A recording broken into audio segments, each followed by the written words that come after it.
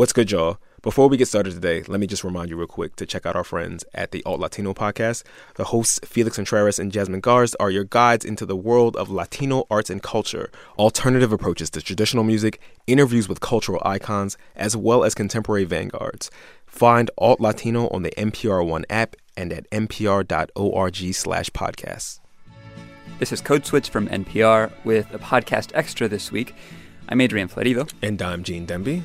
Tú eres la tristeza y de mis ojos que lloran en silencio por tu amor. So every now and then, Gene, a musician comes along who proves to be, much more than just an entertainer or a songwriter. Mm-hmm.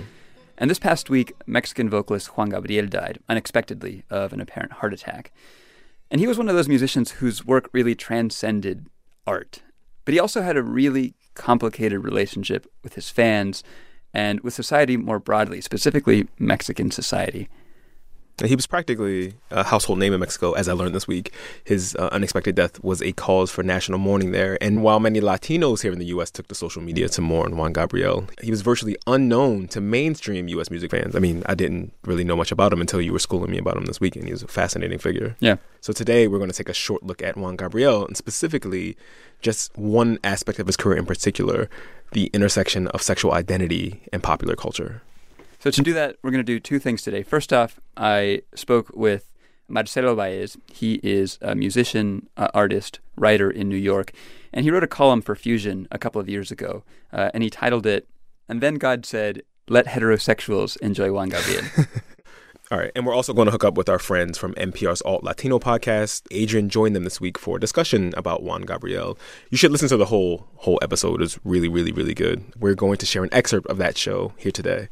But first, my interview with Marcelo Baez, and I started by asking him about the title of his column. Again, it was called, "Then God Said, Let Heterosexuals Enjoy Juan Gabriel." The sexual politics behind Juan Gabriel are always very, toned down, or I don't know. I feel like he's always been making gay music, but, suddenly he made the music in a way that, heterosexuals could enjoy the music. Since he died on Sunday, a lot of people have talked about obviously his immense talent as a musician and the tragedy of his loss in that sense.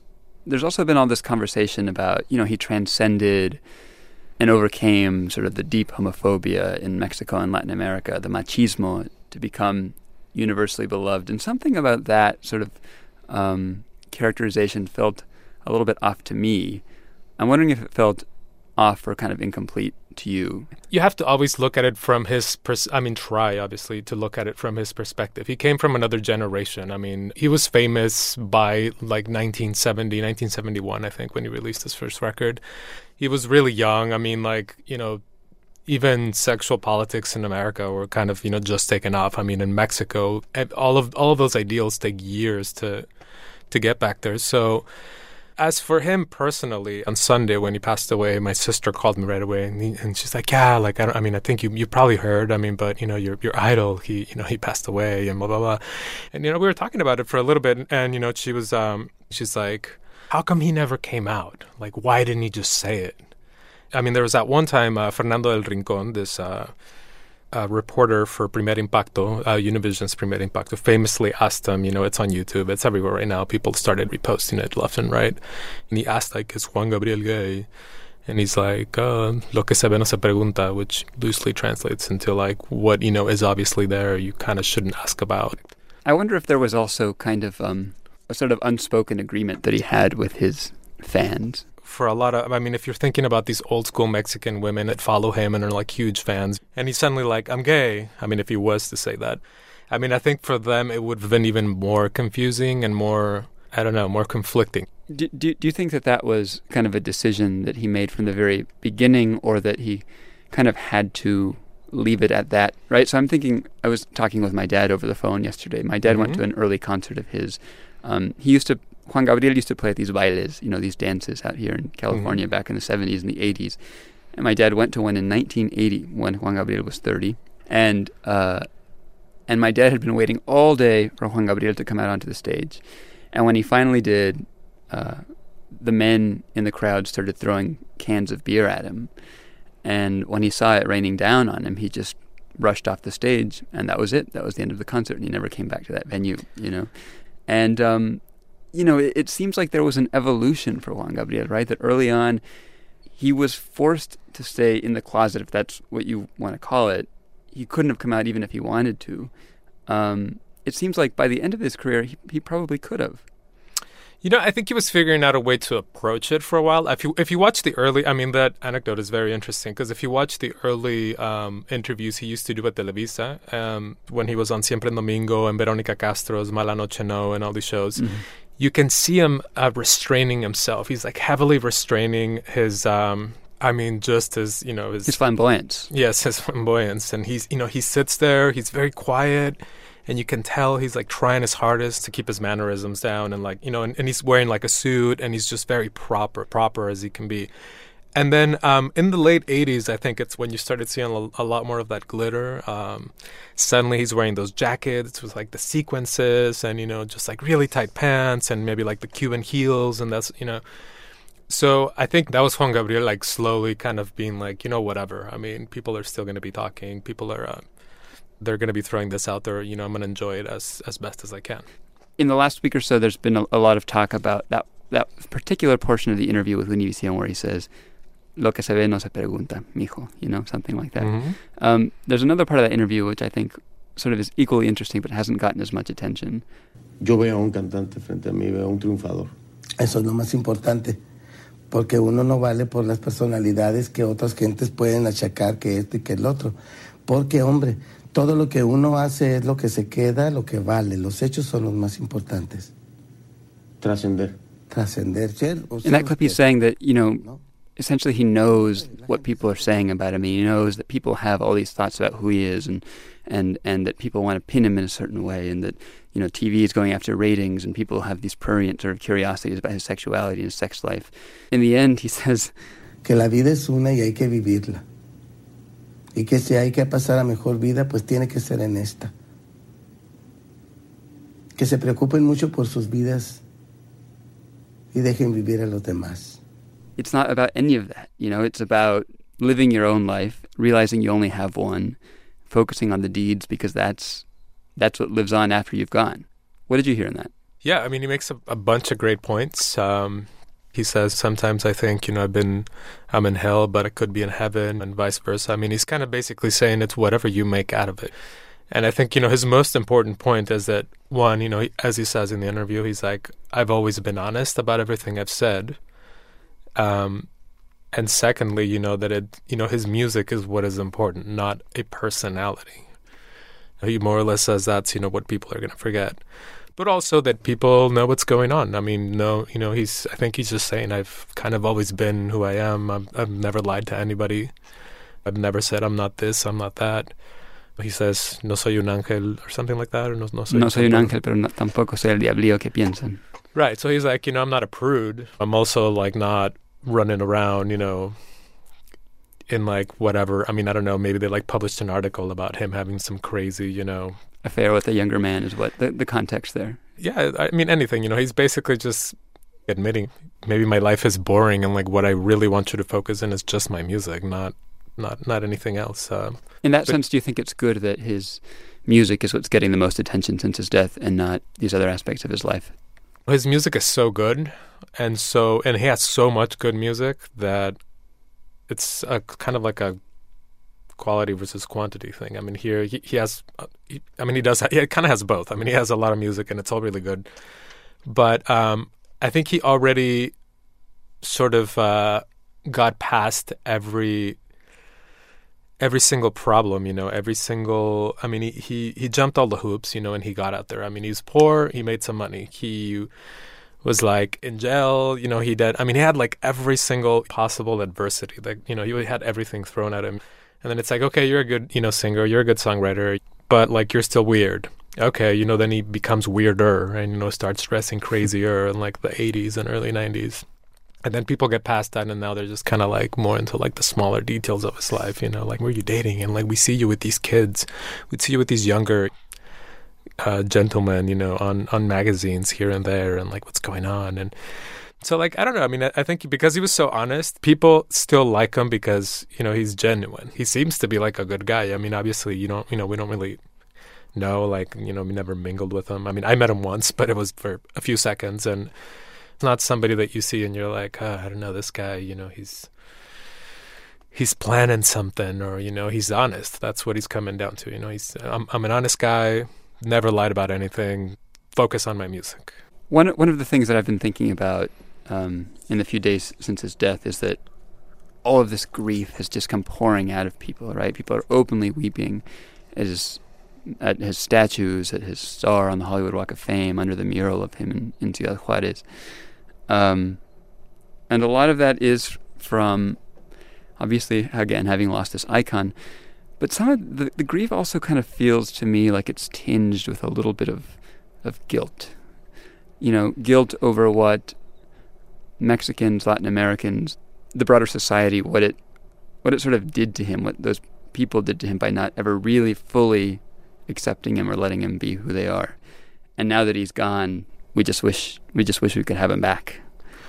Yeah, that's I think a lot of people feel like that. I mean, I don't know if you read Gustavo Arellano. He wrote something in the LA Times about how he used to be that young Mexican kid in Los Angeles who would tease other kids by calling him Juanga, which was, for them a euphemism for being gay or for being a loca or whatever.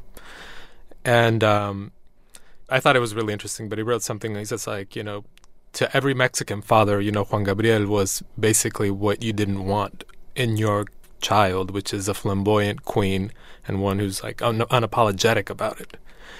So for a lot of people, Juanga was almost kind of a slur, which is really crazy to think. La Juanga. Ahí va la Juanga, he thinks he's Juanga, or he looks like Juanga, or he does something that's Juanga-like. So, yes, I mean, that's a really horrible thing, but also something that I think evolved. And, he ends his column, again, Gustavo Arellano, talking about how now, when he grew older, he realized that he was actually a great musician and that he was, very much a Juan Gabriel fan. Aside from him being a great musician in his own right and you just liking his music, what influence did he have on you as a queer man? He's got just such a great story. I mean, every angle that you look at him. He was like an orphan. He basically was poor. He came from nothing. He built something incredible. And he did it on his own terms. Like, he never backed down, really. Like, again, he wasn't pretending to be straight at any point. I mean, and the fact that he got to so many people. I mean, Univision has been running, coverage like 24/7 ever since he passed away. I mean, everyone in Mexico, every single TV station and radio station is talking about him. I mean, the fact that you can have such a huge impact just by being yourself, I think was like to me, it was one of the most interesting things. And I mean, not just to me, I mean, I'm sure that for so many people, and because, he's one of us. And he talked about, I recently I read this thing, Rolling Stone published another little obituary where they were talking about something he said to the LA Times in the early 90s. And, and he talked about how he never actually even cared to make a crossover, or to sing in English. Like, his thing was just like, I want to sing in Spanish. I think, American music is already popular enough. I'm doing this on my terms with my people. And he did it. I mean, not only he did it, he excelled. Like, he wildly excelled. Marcelo Valles, thanks for joining me. No, thank you for inviting me.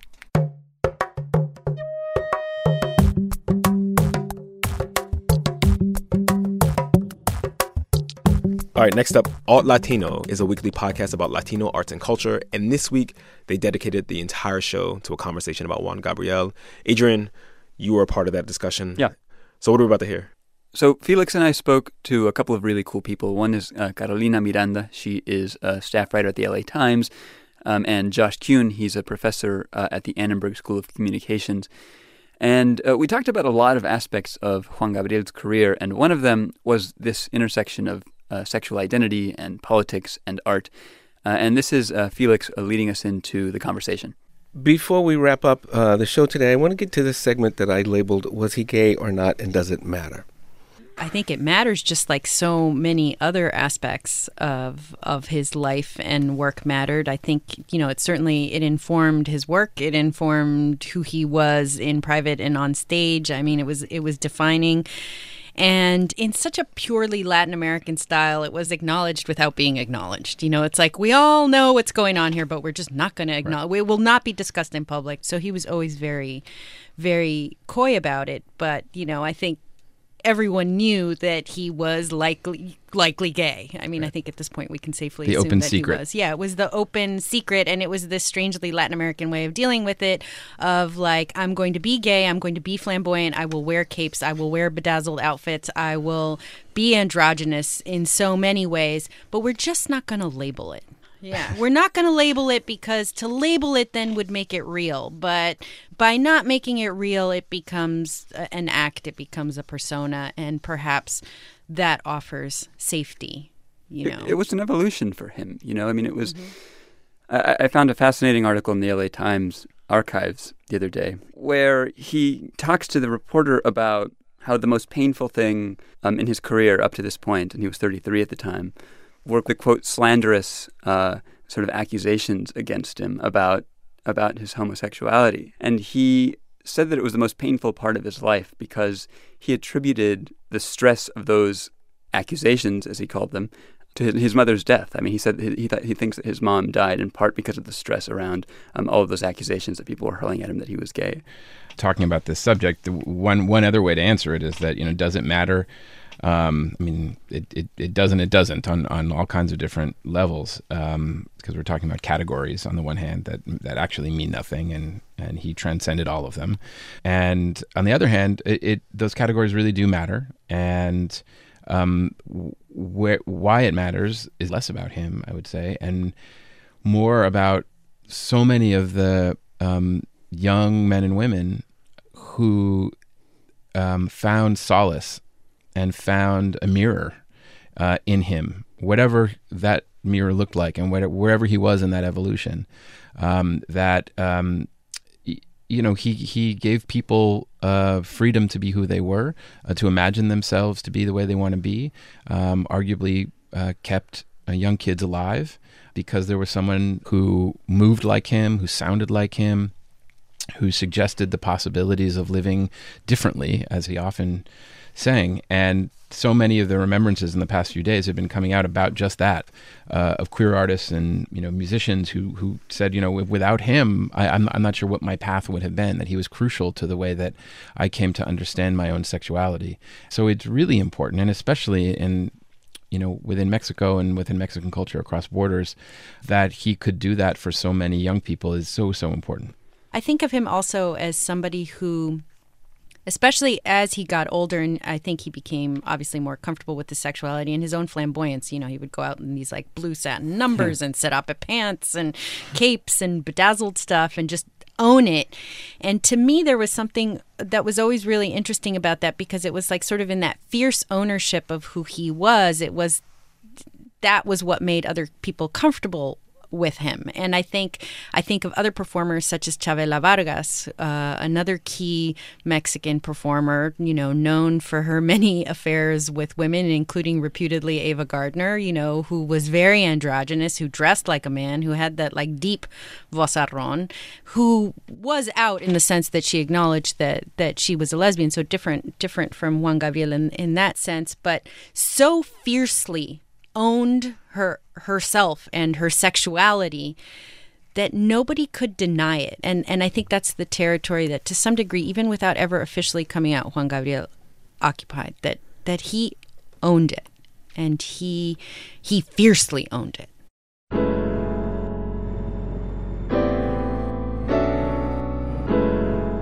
So, you know, Jean, that there was a lot to admire about Juan Gabriel. And I think as time goes by, after his unfortunate early death, we're going to find that there were actually a lot more things to admire about him, both in his music and in the way he lived his life. All right, y'all. Thanks for listening to a Code Switch Podcast Extra. Special thanks to our boy Felix Contreras for producing this episode.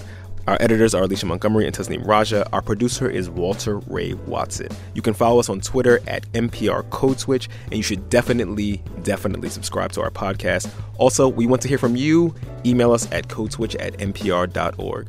I'm Adrian Florido. I'm Gene Demby. We're back next week. Be easy.